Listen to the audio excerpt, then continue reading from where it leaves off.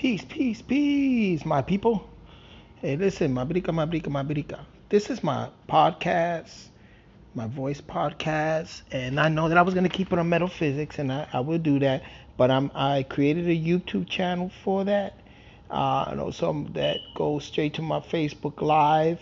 That will go talk about metaphysical stuff, the metaphysics. But this podcast, I want to keep this about what's happening on other podcasts and my anchoring, my reporting of it.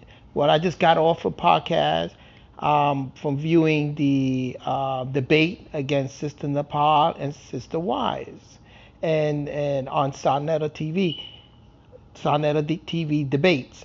And now the title was is polygamy, is it good for black people? Biblical polygamy and polygyny, is it good for the black race? And it was interesting debate, very good.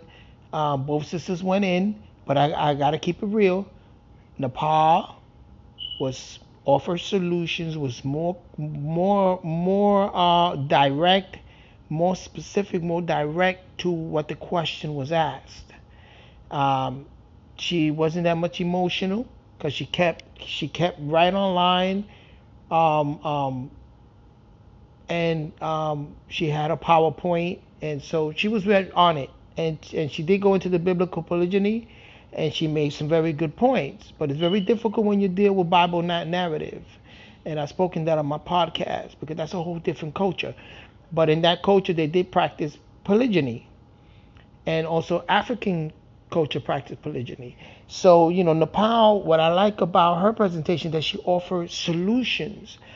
She brought a good example, Brother Polite and his mate Amonet, and how she told him, he came out of jail, he was on a low point, and she said, "Listen, I believe in you.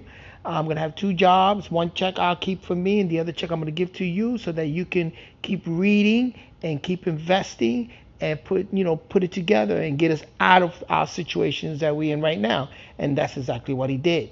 And then when he was ready, they brought in another woman, another wife, because they were growing in business, and they brought in the other wife, and she helped out. And so for a while, Paulette had two wives, and then he had three and four. But no matter how much wives he has, he practices polygyny, and he believes in that.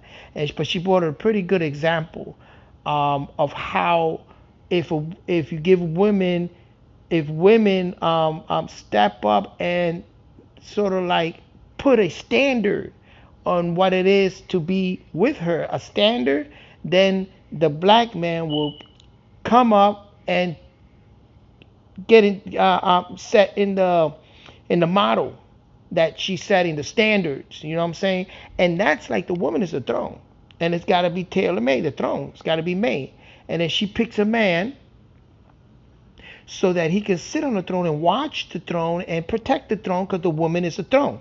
So, and which gives which segues into Sister Y. Now, I think she was a little too emotional, and then I was confused at one, because it's like she's supposed to be Kevin's sister, but she kept bringing up the Bible, and she even kept preaching like she was a preacher, a Christian preacher. And I was like, yo, what's going on? Very confusing. Okay. She brought out some quotes, but I think she misled, because she left out certain information. When you read the Bible and you read the Bible concordance, you should always go into the uh, when you read the Bible narrative, you should always go into the Bible concordance. That's what I meant to say. You know what I'm saying? Because you'll get the precise Hebrew definition, and you're able to break it down. But the sister didn't do good in that sense. She brought up some good points, I gotta admit, and she exposed how a lot of black women feel, because a lot of them are damaged goods. A lot of them have, the black family has been damaged, and have been purposely targeted and damaged by a system. They purposely made it like that. Okay, they're ushering that whole LGBT movement, and the Me Too movement, and a lot of women, was getting assistance by the federal government, by the city and state, but they all had to oust the man in order to get certain, or not tell that the man, was in the household. She had to play that role that he wasn't in the household. She was single, so she could get help from the federal, because the man couldn't get a job, or the man wasn't making enough. You know what I'm saying? He was on the poverty line himself. There was drug abuse. There's a lot of things that goes on and on and on in the community. You know what I'm saying? But, not making any excuses for anybody and not giving anybody a pass, because going forward on, we must teach our young men that they have to be men, and they have to be a protector and a provider and a watcher for the woman, which is the throne. And that's why I feel that Sister Wise made a mistake, because her position seems to be a little too feminist, in the sense is that she says she's trying to teach the sisters how to sit on the throne and be herself and sit on the throne, right? But at the same time, you're sitting on the throne. If you're dealing with Kemet, the woman never sat on the throne. The woman is the throne. There's a difference. She is the throne. Aset carried the throne on her head, right? She carried the throne. So she was the throne. And then they elect the man that's going to sit on that throne by way of the woman. He sits on that throne. He watches that throne. He watches the municipal. He watches everything. And he protects it, that lineage, which is the woman. You know what I'm saying? That's why they have to pick the right women and to keep the lineage going. So, that's Kemet. That's how they do things in Kemet. And the majority part of Kemet. Okay? So I think that it was a little misleading in her part, and it's a little confusing because, it sounds feminist. Feminist. You know what I'm saying? The same problem is, let's big up the woman up and up and up. Let's make her independent, whatever, and forget about the man. Let's just bury him. He's no good. The man is no good. He only make $30,000 an hour. I mean, there's so many, so many things she was saying that was bringing the black man down. You see, whereas Nepal was bringing the black man up, and that's the encouragement. It's like there's encouragement here, and there is chastise on this side. So Sister Wise was chastising the man, even though she said, "Oh yeah, I got love and respect for a man," but she revealed it herself, and even with her own relationship, she has problem, and she's not about it. You know what I'm saying? And the hell with man, I could do it myself. I'm independent, and this and that. That's cool. You want to be independent? That's fine. But don't think that it works like that for every sister. Every woman of the indigenous, of the black race. It doesn't work like that. You know what I'm saying? So, again, I give it to Nepal. Great job.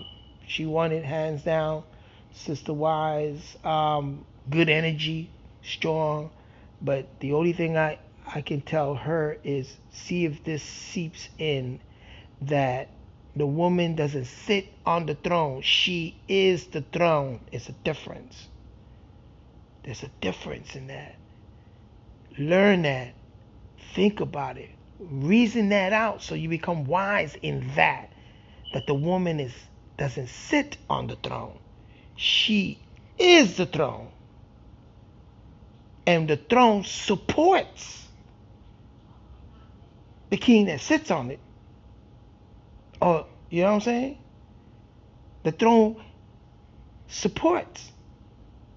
Because that's what the woman is, a support. She support a man, or she set the standards of the model to say, listen, any man that want to get to me got to be like this and like that, like they got to have it together. But if I find that man, there's a man out there that shows the potential, I'm going to help him gain that potential.